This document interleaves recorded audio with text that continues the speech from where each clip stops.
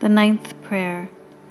O Jesus, royal virtue, joy of the mind, recall the pain thou didst endure when plunged in an ocean of bitterness at the approach of death.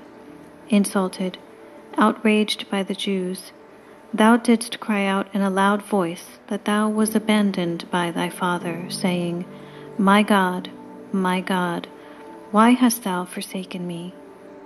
Through this anguish I beg of thee, O my Savior, not to abandon me in the terrors and pains of my death.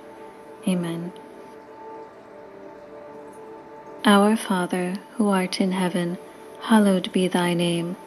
Thy kingdom come, thy will be done, on earth as it is in heaven. Give us this day our daily bread, and forgive us our trespasses, as we forgive those who trespass against us. And lead us not into temptation, but deliver us from evil. Amen. Hail Mary, full of grace, the Lord is with thee. Blessed art thou among women, and blessed is the fruit of thy womb, Jesus.